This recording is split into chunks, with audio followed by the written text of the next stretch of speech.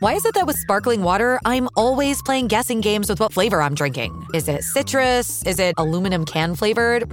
Not sure. Sparkling ice, though, they really mean flavor. Like in-your-face flavor. Orange mango, black raspberry. Don't even get me started on the strawberry lemonade. Kiwi strawberry slid right into my taste buds DMs last night and let them know who's boss. No subtleties there, and no sugar either. But it does have vitamins and antioxidants. Find sparkling ice at a major grocery store or club retailer near you. Sparkling ice. Anything but subtle.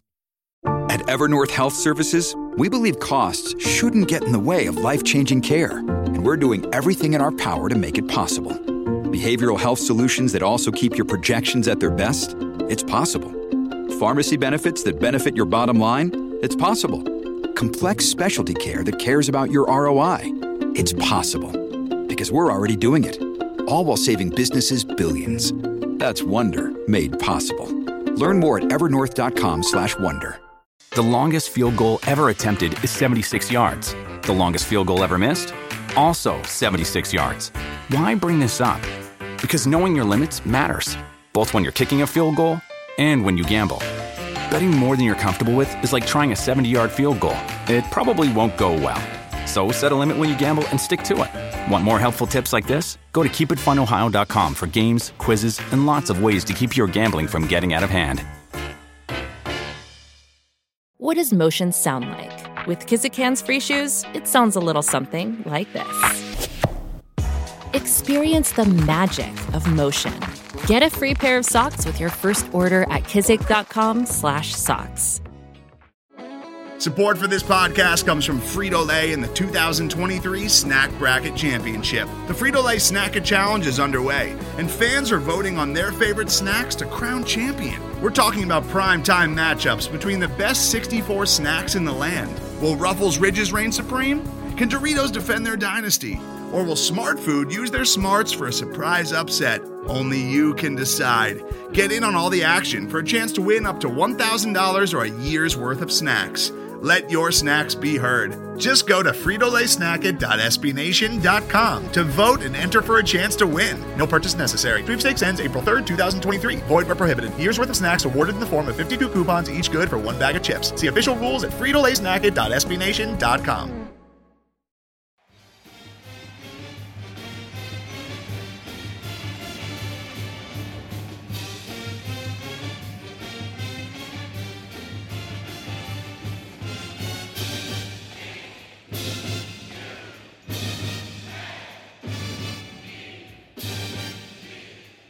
Hey there, Duke fans. Welcome to episode 252 of the Duke Basketball Report podcast. We are here for your draft needs. The NBA draft was last night. It is Thursday morning, and we are here to chat about the Dukies who got drafted last night. Let's start things off with introductions. As you probably know by now, I am Jason Evans, your host this week. I am joined, as I always am. Like, why do we even do these introductions at this point? I don't know. But as always, I'm joined by Donald Wine and Sam Klein. Donald, how's it going this morning? It's very early. The draft, as you all know, went pretty late, and we basically are doing a quick turnaround with this. So hopefully we don't sound like we just woke up, but I just did. Yes. Yeah. It is early in the morning because we had to accommodate Sam Klein's job. Sam's actually a hard-working man, and so we had to record before he had to get to work. Sam, what's new in your neighborhood today? Well, I'm sending that bit of audio to my boss to make sure that he knows that I'm a hard worker, although I don't know if he appreciates that I do this. I went to bed before the draft was over last night, so I woke up this morning to find out that Cassius Stanley is going to the Pacers, and I am prepared to talk about it because I didn't have to know last night. I only had to know this morning, and I'm very happy for all the guys for getting drafted into good situations. You cheated. Yes. You cheated. I stayed up for the whole thing. That is a silly thing to do, and no one told you that you had to. That's true. You get no extra credit for that. I get my own extra credit. I like it. Okay, guys, so let's get into our draft conversation. And by the way, as a deep tease, so everybody knows, coming up a little later on the podcast, if you're not interested in the NBA draft, go ahead and fast forward a little bit, although you'd be crazy because we're going to have a great conversation, I'm sure. But we will be chatting a little later with Chris Carrawell, a Duke assistant coach, Chris Carrawell.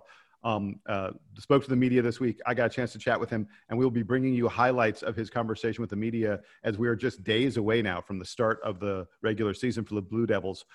That will be coming up. But before we get to that, as we said, we're in the wake of the NBA draft. And obviously, crazy NBA draft because the season starts in, I think, like a month and a couple days. It's just a bonkers way that COVID has changed everything about the world, including changing the draft.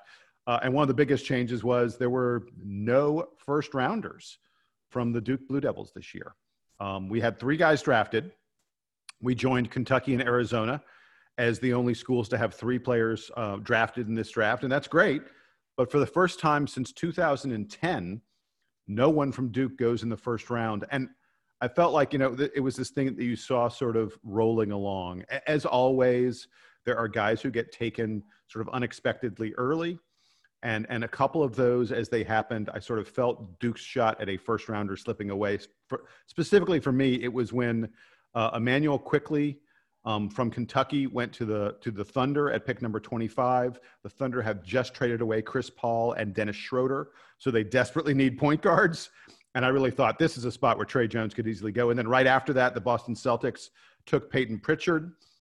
The Celtics are another team that I feel like could use a backup point guard. I thought it was a really ideal spot for Trey, but the Celtics went with Peyton Pritchard. Malachi Flynn, who's another point guard, went toward the, one of the final couple picks of the first round. I thought those were sort of Trey Jones's spots to go in the first round, and they just slipped away. And then the first Dookie to get drafted wasn't Trey at all. It was Vernon Carey, who went number 32 to the somewhat hometown Charlotte Hornets. An interesting situation there for Vernon. They have no great big men. Charlotte is not a team loaded with great centers who dominate the position. So he could find a role there. Donald, I'll go to you first. Let's start with Vernon and talk about the first Dookie drafted, number 32. A good spot. If you're not going to be a first rounder, being one of those first, 5 or so picks of the second round, he's going to get a guaranteed contract. Vernon's going to make some serious money in the NBA. Yeah, I think, it's funny, right? Like before the draft, people were talking about, will we get a first rounder? They were also talking about, like, when we didn't get that first rounder, like, oh, Duke's lost it. And I even had some friends text me like, why are people not rating Duke players anymore? And I'm like, this is wild, because we knew we had talked with Jeremiah Boswell just the other week about how this would happen, or this could happen, that we get guys early in the second round or late in the second round. And I think with Vernon Carey, he did land in a good spot in Charlotte because he does have a chance to make that team. He's going to get a contract. 32nd is basically a first rounder. It's just like the NFL draft. Most people think, oh, you have to be in the first round, otherwise you're just a bust. You're not going to do anything. That first few picks of the second round always yields someone that's like, yeah, I've been sitting here all day, and this guy is right for the taking. They probably took Vernon Carey because they needed big man help, and he was the best big man left on the board. A first-round talent that's still around the second round, you draft very, very quickly. So I liked that pick for Vernon Carey. And really just on Trey Jones, I know we'll talk about him in a second, his drop was precipitated by a lot of other point guards dropping in the draft, namely Tyrese Halliburton, who was slated to be as high as like 5th or 6th and dropped all the way to 12th. That kind of let everyone else fall a little bit down the pecking order, and that's why Trey Jones probably ended up in the second round, because there was still plenty of point guards available in that late first round to take. I do want to come back to Vernon Carey really quick, because one thing to always look at in these situations, it's not just which team drafted the player and the roster that they have, but and as far as playing time goes, but you also want to know kind of where the team is in the cycle of being competitive or not competitive. Charlotte barely missed the playoffs this year, and they don't have a good record. They were in the Eastern Conference, and traditionally the Eastern Conference teams that just missed the playoffs are many games below 500. But the Hornets are kind of in this space where there's room to grow. And Jason, you mentioned that they don't have another true center like Vernon Carey. I think that could actually be a blessing or a curse. The blessing here, of course, is that there's room for Vernon Carey to operate. There's nobody else like him on the roster. I think the curse may come from the fact that there's nobody else that Charlotte is designing an offense around that involves a guy like Vernon Carey. He was a second round pick. He's probably not starting for this team, whenever the season starts, I think in about a month and a half. But so the challenge there for Carey is that he's going to have to plug in perhaps to a role that he's not fully comfortable with. I definitely expect him to get G League time if the G League is operational this year, and it may take him some time to adjust to NBA 3-point shooting range, the speed of the game, all those kinds of things that we would talk about with anybody. I think is going to be especially important for Carey because he's going to have to, be running up and down the floor with NBA bigs. He was not challenged like that this past year in college, where he was basically able to physically overwhelm most of the centers that he played against. That won't be the case in the NBA. So it may take time for him to see the floor, but the Hornets have a lot of opportunity. So I'm optimistic that he becomes a useful piece to them, maybe not this year, but in 2 or 3 years. An interesting thing about Vernon Carey, after he was drafted, he was talking to the media. He said, he was asked, who do you style your game after, that kind of stuff. And he mentioned Brook Lopez, who's been a very successful NBA center and who has in recent years especially remade his game into an outside-in game. I mean, Brook Lopez is a guy who's physical on the inside. He rebounds really well. But the way he scores in the NBA is he goes out to the perimeter and he gets 3-pointers. He's a very good outside shooting big man. And I was really intrigued that when you asked Vernon Carey, hey, who are you modeling yourself after? That was one of the names that came out. He also mentioned Bam Adebayo and Anthony Davis, who are, two of the, elite big men in the NBA. I think Brook Lopez is probably a better comp for him. And I think that makes a lot of sense. And it's very interesting to me that he identified a guy who does, outside stuff. He's recognizing that that's something he needs to work on to become an impact NBA player. I think Brook Lopez is a great comp for Vernon Carey, and look at the success that Brook Lopez has had, especially in the later part of his career. The last 2 years, he's played on the number 1 seed in the East. They obviously haven't won the championship yet there in Milwaukee, but that team has been very successful with Brook Lopez being, the third or fourth option. He's not the number 1 guy, right? They have Giannis running that team, but Brook Lopez is very important to the success of the Bucks. And when you talk about stretch fives, if he can develop into a stretch five, he's a guy that is more an inside he has more of an inside game, at least in college he did, than he does outside. And if he could pull guys outside, he's going to be even more effective when he goes inside, because they're going to have to, basically have a guy who is undersized to try and guard him on the outside, which means he can power him on the inside. I think that's the game he's looking for, and I think he can get there too. Yeah, so it's a good landing spot, I think, for Vernon. Let's get to the next Dookie who got drafted. Trey Jones goes number 41 to the Spurs, and I have to give a shout-out to my man, Jeremiah Boswell. When we were talking to Jeremiah a week ago, we were doing those episodes where we previewed each of these guys, each of these Dookies headed to the NBA. We put Jeremiah on the spot. And, this is one of the most difficult things you can do. Say to someone, hey, who's going to draft this guy?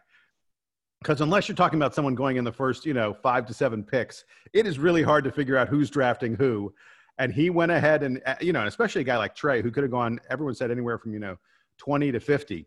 And he ends up going number 41. Jeremiah just said, a great landing spot would be the Spurs, a team that has a very solid organization. People there respect the coach. Are, one of the greatest coaches of all time. And he said that's the kind of organization where Trey can be an extension of the coach and really thrive. And I think it's a very good landing spot for him. I'd hope that Trey would go higher than that. The Spurs do have DeJounte Murray and Patty Mills ahead of him at point guard. They've got pretty solid point guards already in the roster, but neither of those guys are like superstars who demand, to play every minute that they can possibly play. So I think Trey could find a role on this team, just a great organization. Sam, I'll go to you first. How do you feel about Trey's landing spot? I know he hoped to be a first rounder. 41, there are certainly plenty of guys who've carved out great NBA careers from this kind of spot, though. I would rather be drafted at 41 by the Spurs than drafted in the first round by most of the league. Not most of the league, because if you're the number 5 pick, you're the number 5 pick. But if it's being the 20th pick for an organization that you don't trust, or being the 40th pick for the Spurs, send me to San Antonio. The Spurs know what they're doing. They know how to develop guys. They know how to find the players that are undervalued, and they know how to get them to work together. That organization's been doing that for decades now with a lot of the same leadership. So I am sure that there will be multiple glowing phone calls between Coach Popovich and Mike Krzyzewski about Trey Jones and everything that he brings to the team. And we know that culture is one of the most important things for the Spurs. So for all those reasons, and you said it and Jeremiah said it, it's a great situation for him to be in. No one is going to be pressuring Trey to be taking tons of shots. He's not going to have to play big minutes early. This is a role that he's really going to be able to grow into. And I very much hope that it works for him in San Antonio. I don't know that there's a better organization he could have landed with. Yeah, I think when it comes to Trey, first of all, the relationship that Pop has with Coach K, I'm sure influenced this decision because Pop has gotten to see a lot. That's Trey a great Jones. call. That is a great call, Donald. Yeah, absolutely. And when you have a guy who just, kind of comes to practice and is like, oh yeah, this kid, who is this kid? And who's been talking to him? Pop had that at the back of his mind, but also Pop is a guy who really loves point guards to have pressure defense. And there was no better pressure defender in this draft at point guard than Trey Jones. And I think that is something where you say, he probably had a bigger need in the first round. In the second round, he goes for some depth at a position where he needs some extra defense and he needs a point guard who he can trust on the floor. Trey Jones was there for the taking. He goes for him. So I think it was a great pull by Jeremiah Boswell and a great pull by Pop because he has gotten a guy who can be that extension on the floor for him. Well, and something really important to note. You mentioned, they went elsewhere in the first round. They went with Devin Vassell of Florida State with the 11th pick in the draft. A great pick, by the way. I think, this is the Spurs. Like the last time they made a mistake, I was probably in diapers. I think it is important to look at who else a team took. There are some teams that had a lot of picks. The Spurs only had 2 picks. And if you're drafted to a team that has a lot of picks, a lot of young guys, sometimes it's harder to find a role and fit in because there's so many guys they need to develop. The Spurs are not really in that situation. They have a pretty experienced roster, not a ton of young guys that they're focused on this roster. And so I think that bodes well for Trey to have a good chance to be a significant player for them, if not immediately, then down the road. All right, so that's going to get us to the third Dookie drafted, and we kind of suspected that the third guy was Cassius Stanley was not going to go ahead of either Vernon Carey or Trey Jones. Cash ends up going number 54 to the Pacers, and I was just talking about number of guys drafted.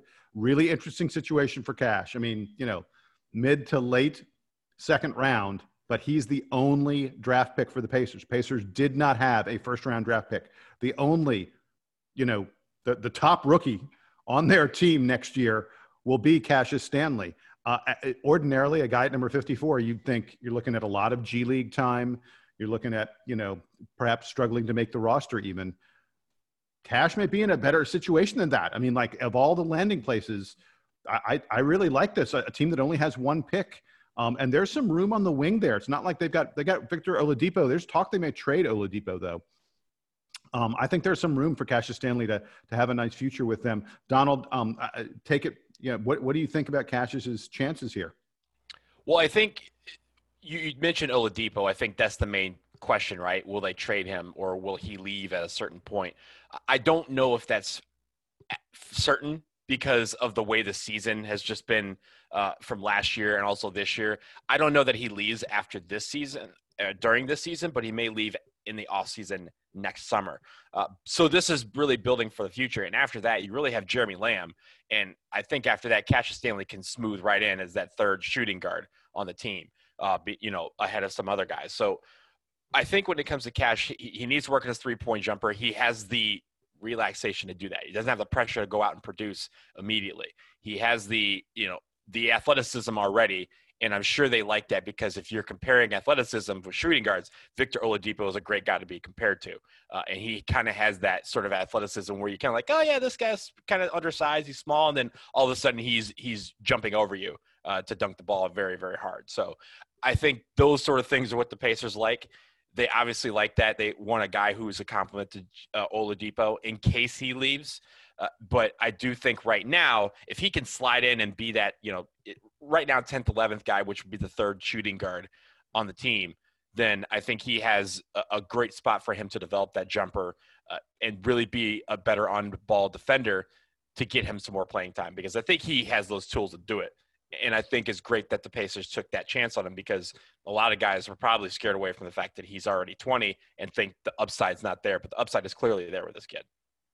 I think that Oladipo being there is actually a positive for Cassius Stanley, sort of to Donald's point, because I think that you could make a good player comp for, Cassius Stanley's ceiling might be being a guy like Oladipo. He's very athletic and he still has a lot of raw elements to his game. So being able to learn from Oladipo, at least in this first year before Oladipo becomes a free agent, I think is going to be great for Cassius Stanley.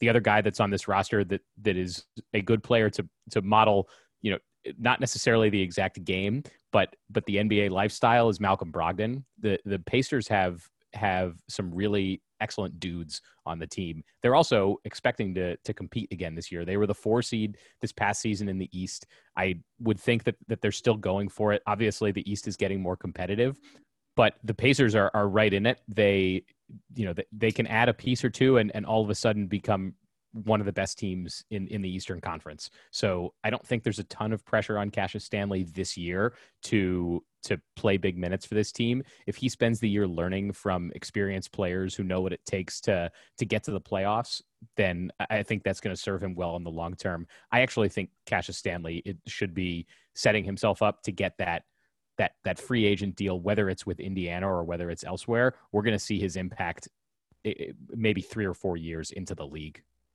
And I will say, when it comes to this draft, just overall, right? Like, I was looking at Twitter last night. So all you fans of other teams out there, I saw you. I read you, Maryland fans who were talking junk about the fact that you guys had a first-round pick, and there was however many picks between the time a Maryland guy went and the time a Duke guy went. I saw that from you, Kentucky. But at the end of the day, we had more guys drafted than just about any other team in the draft.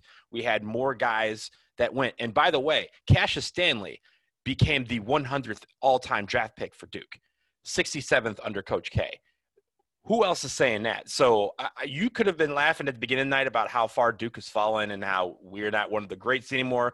But first of all, those 3 second-rounders beat your team last year. Second of all, we still had more draft picks than you. So you could talk all you want, but there's some guys that are set up for failure, and there's some guys that are set up for success. And I'm glad that at least for the most part, I think all 3 of our guys are in positions where they can succeed and have long careers in the NBA because of where they landed. And the other thing to note is, as we've said, crazy Corona times, this is going to be a weird off season. The NBA season starts before Christmas. In case you hadn't noticed, we're right on the cusp of Thanksgiving. The off season is going to be tiny. There's not going to be as much time for these rookies to get up to speed and to learn what they need to learn and develop. There's not going to be a summer league. Summer's way gone. Training camp begins in 12 days. Yeah, it's going to be crazy, and I don't know whether that is going to benefit or hurt these Dukies. It may be tough for some of them to find a spot, but on the other hand, the fact that you've been drafted, the fact that the team spent an asset on you, probably means that they're invested in you. And I fully expect Vernon and Trey will be on the opening day roster for Charlotte and for San Antonio. And I think there's a fairly decent chance, even at pick number 54, that Cash makes the opening day roster for Indiana. That's a great situation for all 3 of those guys. The number of Dukies in the NBA continues to climb. I believe we have more than any other college basketball team. And I think it will probably be 3 more this year. So with that in our rearview mirror, we're going to take a quick break. But coming back after the break, as we promised, you will hear from Duke assistant coach Chris CWell.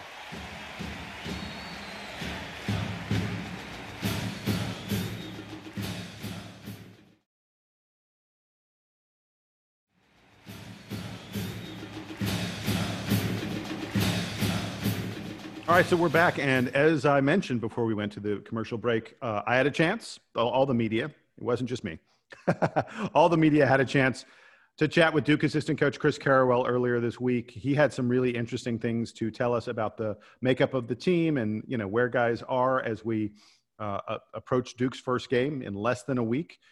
Very excited for the season to start. So let's not have any more preamble to it.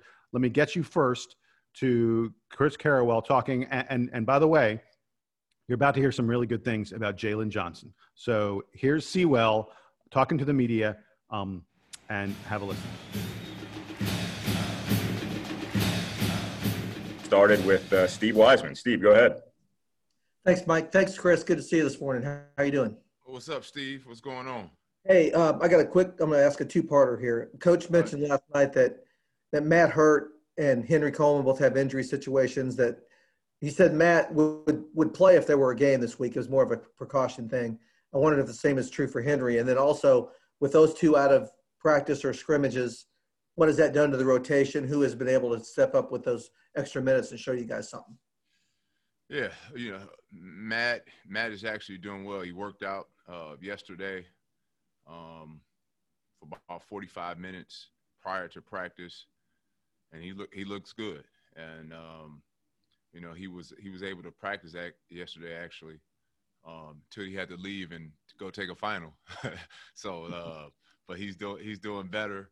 And then Henry, you know, twisted his ankle a little bit, and you know, he's a tough guy, but you know, right now you just want to make sure that they're 100%. And so, if we needed him to play, both of those guys, they could play if it was a game today. But just got to make sure they're 100% healthy. You know, the guy that I've seen that stepped up the most, in my opinion, is Jalen Johnson. Has, you know, he's starting to come around.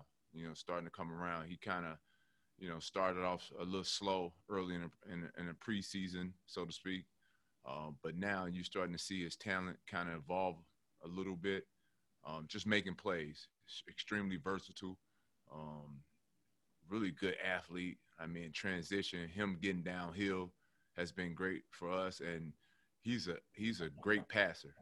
Now he turns it over a little bit, but he can make some plays with the pass that, you know, I didn't know coming in. You know, you see him, you don't think about him being a playmaker, but I think that's his best skill set is passing the ball right now. Thank you. All right, we'll go to Evan Cullen next with the Chronicle. Go ahead, Evan. So, yeah, bouncing off that related to Jalen Johnson, he was obviously a top 5 recruit when he committed. Fell a little bit last year after he, you know, didn't play much and had to transfer.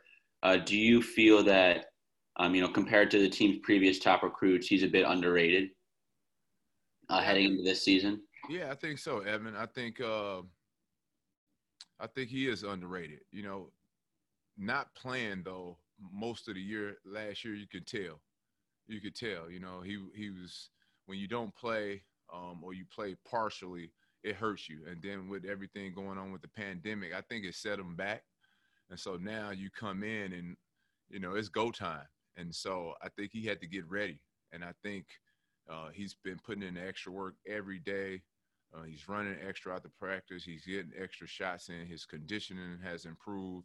And so I think he's starting to hit his stride. Now, he still has a learning curve, you know, just learning the college game. But, man, with that talent and if he can continue to grow, he's going to continue to take off.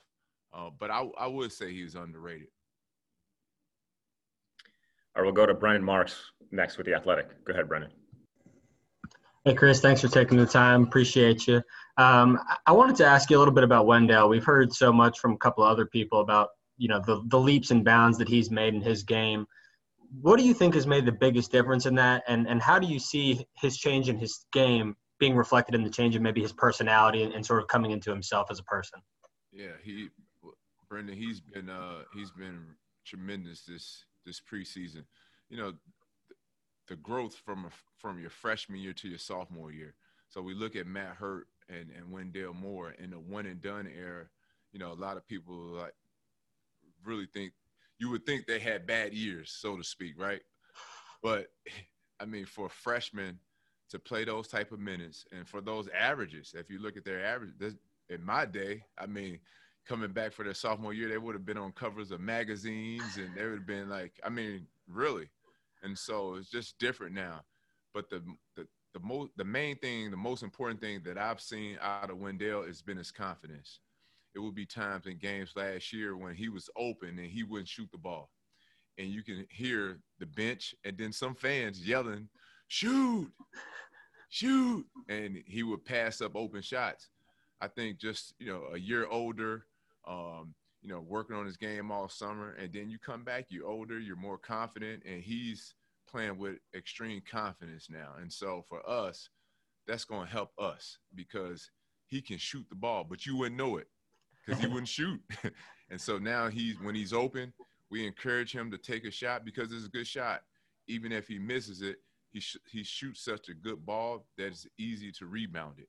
And so, his confidence has been the main thing from freshman year to sophomore year.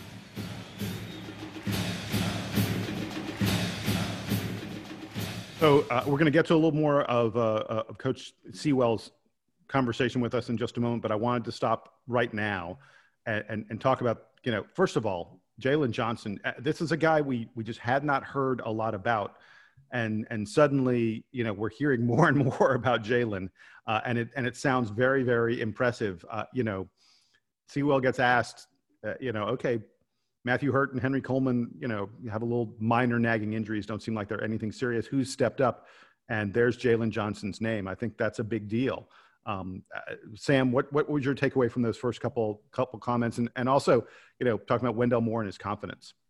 On Jalen Johnson, it sounds like he's coming along. It was a struggle for him given that he wasn't able to play last season. So the ramp up period for him is probably just a little bit slower, but if that means that he's not his best here for the first few games of the season and he doesn't really feel like he's getting it going until ACC play starts or until we get to January, that's fine. There's plenty of depth on this team such that I think in the ideal world, Jalen Johnson is playing 30 plus minutes, but we'll see him maybe dial that back early in the season and then ramp up. It's great to hear that he's stepping up at this point in the preseason because it means that he should be able to contribute. And hey, we do get a couple of cupcake games early in the season for him to get his legs under him. So I'm very excited to see, especially the way he plays with Matt Hurt, because in some world they kind of play the same position. So it'll be neat to see them playing off of each other. I think they have somewhat complementary skill sets, even though they may occupy the same space on the floor. But I'm excited to see Jalen Johnson in the starting lineup playing big minutes for Duke because he is the most talented freshman on this team, regardless of the amount of playing time that he's gotten in the last year. Yeah, I think when it comes to Jalen Johnson, I think he listens to the same interviews that we listen to. I think he's listening to the fact that people like, he's not really been mentioned that much. And then you see the highlight videos and he's in like one highlight and that's it. If you notice that first scrimmage a couple weeks ago, the first half didn't even have him in it. And people were like, yo, what's up with Jalen Johnson? All of a sudden in the second half, you see him explode. I think this is the point where we see him and he's like, okay, yeah, I see the quotes. I see the highlight videos and I see him not a part of those packages, and he's starting to step it up big time. He's starting to assert himself in a way where we're talking about one of the most heralded freshmen in the country as underrated, right? Like that's usually not what we attribute to one of the top 5 or 6 freshmen in the country is underrated. So I think when it comes to Jalen Johnson, he's starting to find his grind or find his groove. It's taken a little bit longer than some freshmen, but when he's in his groove, he's going to be in his bag. And I'm ready to see what that looks like. If it's on November 25th, that's great. If it's on December 1st, that's also great because we're going to need it at some point this season. I'm looking forward to seeing him get to that point because when this game slows down for him and he starts to really become Jalen Johnson that we've heard about and we've seen play in highlights, then this team's going to be really, really good. As far as Wendell Moore goes, I am very excited to see the competition between Wendell Moore and Matt Hurt for most improved player this year because I think they're both in line to take big steps. You heard Chris CWell talking about it. You've heard the rest of the coaching staff and the freshmen talking about Wendell Moore being more vocal, more of a leader, more of a guy that wants to shoot the ball and take over the game. We saw that in little stretches last year. There were a couple games where it was like, oh, Wendell Moore can just get it to the hole. He can make a lot of things happen on offense, not to mention his stellar defense on the perimeter. I think you're going to see a lot of additional maturity out of Wendell Moore, leading to big plays in big games. Well, and you heard CWell say, hey, last year he'd have the ball and the fans would be saying, shoot, and he would pass up the open shot. And he said this year he's shooting and he can really shoot the ball. That is a very big deal for Duke to put another, because Wendell Moore is such a great defender and he does so many other things well. If he's also able to shoot, it's just an essential part of what could be a really special success for him and for Duke. I want to get to the other portions of the conversation we had with Coach CWell.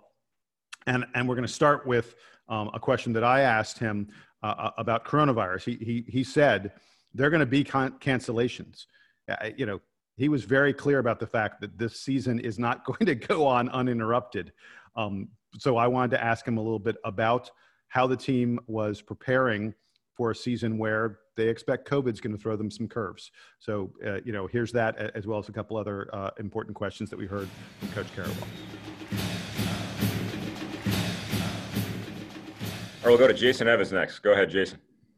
So, Chris, I'm sure you heard that the NCAA has decided to play the entire NCAA tournament in one location. And we have teams that are not practicing at all right now. You were just talking a moment ago about the COVID, craziness that we're all living through. Do you think we're going to get through the entire season? Have you guys talked about what you might do if you have to shut down for a long period of time or something like that? It just seems like it's just really tough. Yeah, it's really tough, Jason. We try not to focus on it. They're talking about Indiana. If we can just get there, right? If that's the hope and the wish and the praying is just, that's like, man, at the end of the rainbow, just like it's something that we think about, but we just take it day by day, one day at a time. That's all you can really focus on, knowing that the main thing, if we can get to that tournament, and so it's going to be cancellations. Some teams are going to have to shut down, right? And that's tough, but it's been tough. And so what we've been doing, and I think that's what's been going on. We've been fighting. And so if we can just keep fighting, keep praying, and hopefully this thing will start to, turn for the good. And if that happens, it'd just be great. More importantly for the kids, Jason, because I think about, I got to play in the tournament all 4 years, right? That's the best. To play in the tournament, that's what you come to college basketball, come to college for, to play college basketball, is to play in the tournament. And for these kids not to have the opportunity, you think about those seniors, right? Their last year, they don't get a chance to play in the tournament, 2020, and those, we were literally in tears. It was tough. And so if we can have that tournament, but if we can also have a season where, we start to turn with the pandemic, I think that's the best for the kids. Just got to keep fighting. So I've got a quick follow on that. We're a week from our first game. Can you compare what the preparation is like for this team to past teams where there weren't as many challenges as we've faced so far? Where are they compared to the previous Duke teams that you coached and played on? Yeah, it's tough because we have 7 freshmen, Jason, and so you take our team last year, we were old, so to speak, right? And old in college now is different. We had seniors, we had 3 seniors, if I'm not mistaken. Hopefully, I'm not missing anybody, but we had Jack White, Javin, and J-Rob, right? And Trey Jones was a veteran. Although he was a sophomore, he was a veteran because he played so much his freshman year. And so with this team, man, we're young. I mean, young, 7 freshmen. So you teach more. You know, you have to slow it down as coaches. I think we've done a really good job, all of us, of just not rushing the process, so to speak. You know, you have to take your time when you're explaining and you might have to do it over and over again and be patient with these guys because, you know, with an older team, they just pick it up right away. They know and they already know. So it's like, okay, yeah, do that. And so with this team, you have to just take your time a little bit more. But we've had a great group, Jason. We've had a great group. These guys come every day with great attitudes. They come to work. It's been a fun group to work with. And although we are in a pandemic, I think it's allowed us to grow closer, so to speak, because, you know, as a freshman, you would like to get out and hang out a little bit and party a little bit, but they're not allowed to do that. So the party's been in the gym. Thanks, Coach. We'll go to Evan Cohen. Go ahead, Evan. So in a typical season, the captains are announced a few months out. Obviously, this year's a little bit different, but we're approaching, you know, less than 2 weeks of the season. So I think late last week, Nate James referred to Wendell Moore as one of the captains, but I was just wondering if anyone else has stepped up to fulfill that role or when that might formally be announced. Yeah, Evan, I don't know. We're still in the process. Wendell has been captain-like, although he hasn't been named captain. You hear his voice all the time. I'm going to tell you a guy's voice that you hear a lot, and he's a freshman, is Henry Coleman. I mean, this guy's talking all the time. You know, he's somewhat of a leader right now. And so Goldwire and Matt Hurt, those guys, the upperclassmen, those guys have been really good. Joey Baker in terms of leading by example. But you hear Wendell and Henry Coleman's voice the most. And so that's been good because I think you have to have both when it comes to leadership. You have to have guys who are vocal, but you also have to have guys who are not quite as vocal, but every day you know what you're going to get. They're going to work hard. They're going to set it, you know, they're going to set the example of how practice should go, how hard you should work in both on the court and in the weight room. And that's why this team's been so good because we've had guys step up and these guys bring it every day. And so it's been good from that standpoint. You guys have had a couple of inter-squad scrimmages these past, I guess, couple of Fridays. And I just wanted to know what you saw from those. How would you scout the team based on what you've seen? Well, I think our team, first scrimmage was just okay, so to speak. It was, you know, we were first time in Cameron, and so I thought guys were kind of nervous, even though the Cameron Crazies were not in there. But then our second scrimmage, man, you saw a team that, you know, if we're running, we're really athletic. We can play with such a fast pace. We can pressure the ball. We have two guys in Goldwire and Roach who, when they're guarding the ball, it's tough from the point guard position. And then you have our wings. You have Wendell and DJ who, if you're catching the ball on a wing and those guys are pressuring, they make it really tough. They make it really tough on the defensive end. And we're still learning how to play with one another. So I would think that would be the one thing that we got to continue to develop is playing with each other. When a guy drives, you know, playing off penetration, making the extra pass, and trying not to over dribble too much. I think if it was one thing that we're going to continue to work on as a staff and our players need to work on, it's just moving the ball because we have a lot of talent. And so, you know, when you've done it, you know, you try to do it alone, so to speak, but moving the ball, playing together, if we can develop that with the team that we have, I think we're going to take off. But it will take some time because they're learning each other. So you can't be mad at them because they're learning. And so that's why the scrimmages in Cameron, the first one was okay. The next one was better. And so the more these guys get to play with one another, the better they'll be.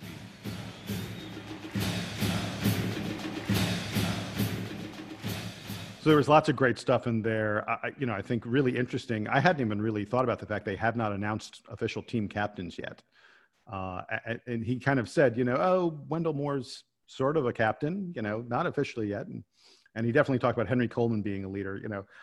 Can we get through a conversation with someone about Duke where they don't talk about what a great and unique and special guy Henry Coleman is?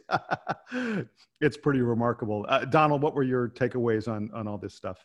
Well, it is interesting that he brought up the fact that they kind of recognize that this season won't go on uninterrupted, in light of the fact that literally the same day that you learned about Chris Carrawell's media availability is the same day that was announced that Duke football will not be playing this weekend because Wake has too many COVID cases, among several other teams in the ACC that will not be playing this weekend. And I just have to say, when it comes to football, basketball, this is going to be the most well-coached Duke team we've ever seen, because they're going to have to coach them through the grind of preparing for a game that might not happen. And I recognize that is probably what's holding back some of this, this angst, right? We don't see as much from the team. We're not seeing the highlight videos. We've talked about how we want to see some misses, and we're not seeing that either, because this team is preparing for the fact that this game on November 25th might not happen. And then the game after that might not happen, but they still have to prepare for them anyway. This is going to be a really, really difficult season for the Blue Devils in that sense, both for the players and for the coaching staff. So I'm glad that they recognize that, and they're kind of understanding what that mentality has to be like all season and starting it in the preseason. But with regards to the captains, I think when it comes to Wendell Moore, he is a guy that can be a captain. We have several guys that could be captains on this team that we've seen, through these practices and through these highlight videos and scrimmages so far. I like that we have guys that, because at any point, one of those captains could be out, whether it be, a slight injury or because they're in foul trouble or what have you. There could be guys that could be out on this team, and we need everyone to be able to be in the mindset of, I can be a leader on this team. I don't have to have the C next to designated next to me to be a captain on the floor. And if we have several guys that are going to do that and make that vote, difficult for the players and for the coaching staff, then that's great. Because even if, Mike Buckmeyer, Matthew Hurt, Wendell Moore, if there's a freshman, Henry Coleman, any of these guys need to recognize that when I'm on the floor, I need to be a leader, and I need to be able to lead this team in the absence of other leadership. I think they're all ready to do that. That's what I've seen so far. It seems to me that Wendell Moore and Jordan Goldwire are the two most obvious captains for this team. So I expect both of them to be named captains. Whether Coach K decides to designate a third one, be that Matthew Hurt, I don't think it's Joey Baker. We just haven't heard enough about that. But Matthew Hurt being arguably the best player on this team this year could garner that kind of recognition. So like you said, Donald, though, it's important for lots of guys on this team to be ready to step up, because this season is going to have challenges that no season has had before. So everyone has to be ready to change the plan at a moment's notice. We're seeing on the football side that games are getting canceled and moved around. Players are in the middle of a practice week and then realizing, oh, we're not playing that opponent. Now we have to look ahead to the next opponent. That kind of stuff is probably going to happen to the basketball team this year a little bit, if not a lot. So being able to refocus the team is going to be important for anyone who's in leadership. We are fair on this podcast, but we're Duke homers.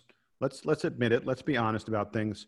So I want us to admit it when something may not be that great. I'm very intrigued and somewhat troubled by the fact that there has not been a captain named. It says to me that there has not been anyone who has really stepped up at practice and made it clear and obvious that they are the leader of this team. We can say, oh, that means there are lots of guys who can take that role and all that other kind of stuff. I'm not going to, see everything through Duke blue colored glasses. I think this is a potential problem for Duke, that no one has been identified as the clear captain. And, clearly some of it is the craziness of COVID and the fact that it changed how the team came together over the summer. They did not come together over the summer the way they traditionally would. But I think we should not ignore this as a potential pitfall for this team, at least especially early in the season. I think this is significant, and now that now that it's sort of been noted, now that CWell has spoken about it, I hadn't thought about that much. This is a big deal. I think Duke needs to have official captains. Those guys need to know what their role is, and I'm troubled that no one has asserted themselves in a way so far that makes it clear that they are the captain, even if it hasn't officially been named. So two things to kind of push back on that slightly. One, just because it hasn't been named doesn't mean the players don't know. There's a lot of things probably that the players have been told about the role this year that has not made it to us.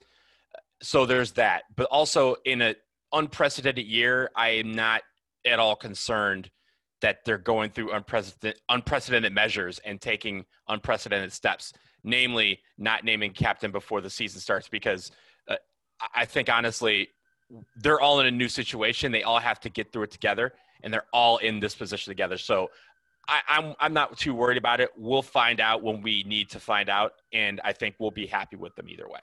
The schedule just came out last week. That's what I'm looking at and saying these guys don't know anything about what's going on.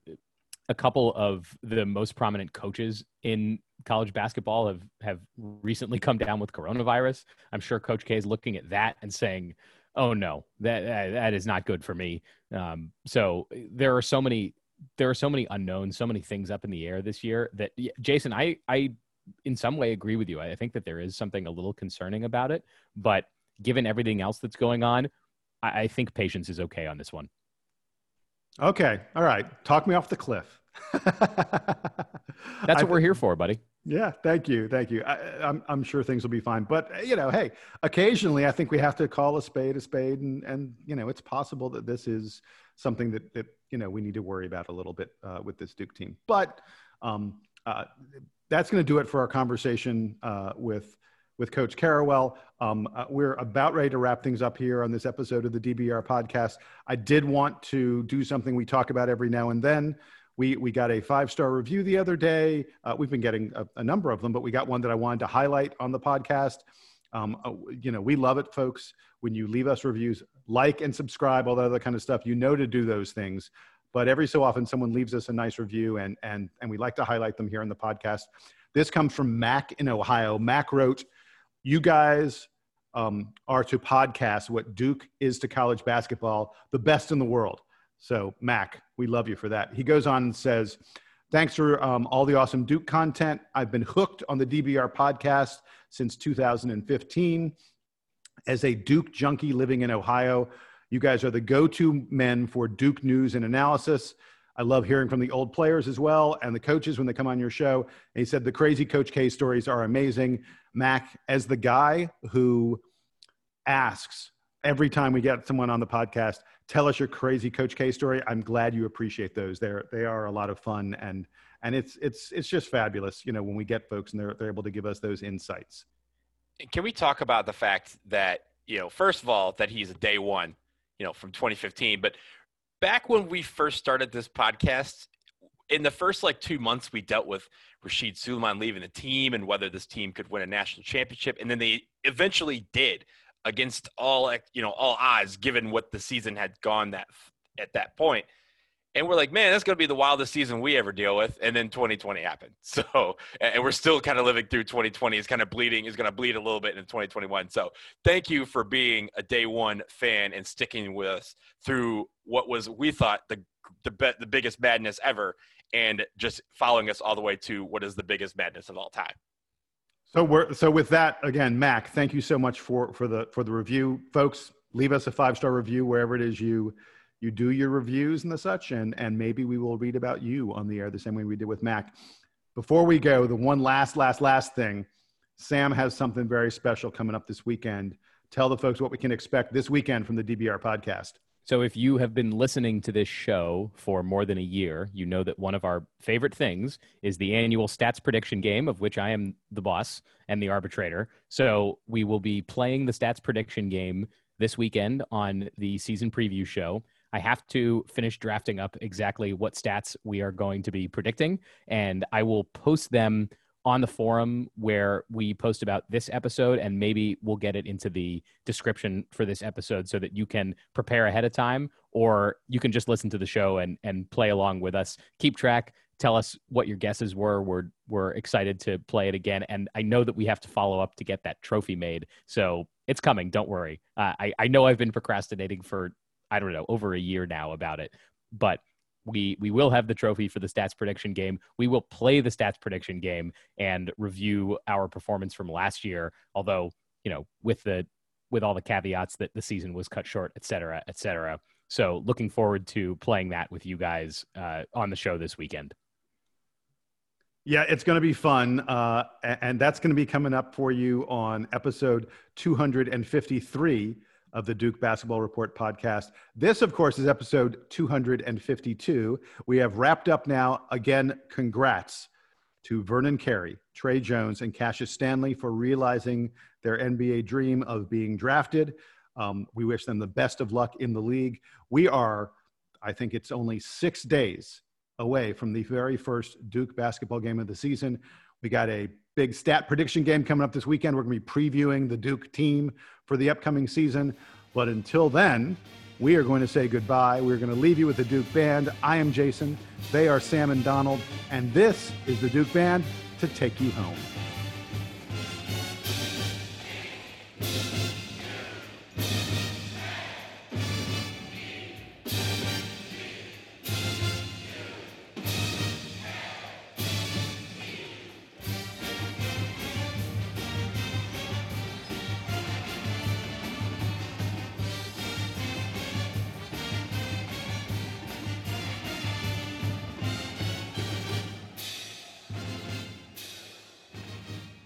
Ba ba ba ba ba ba ba ba ba. Da da da da da da da.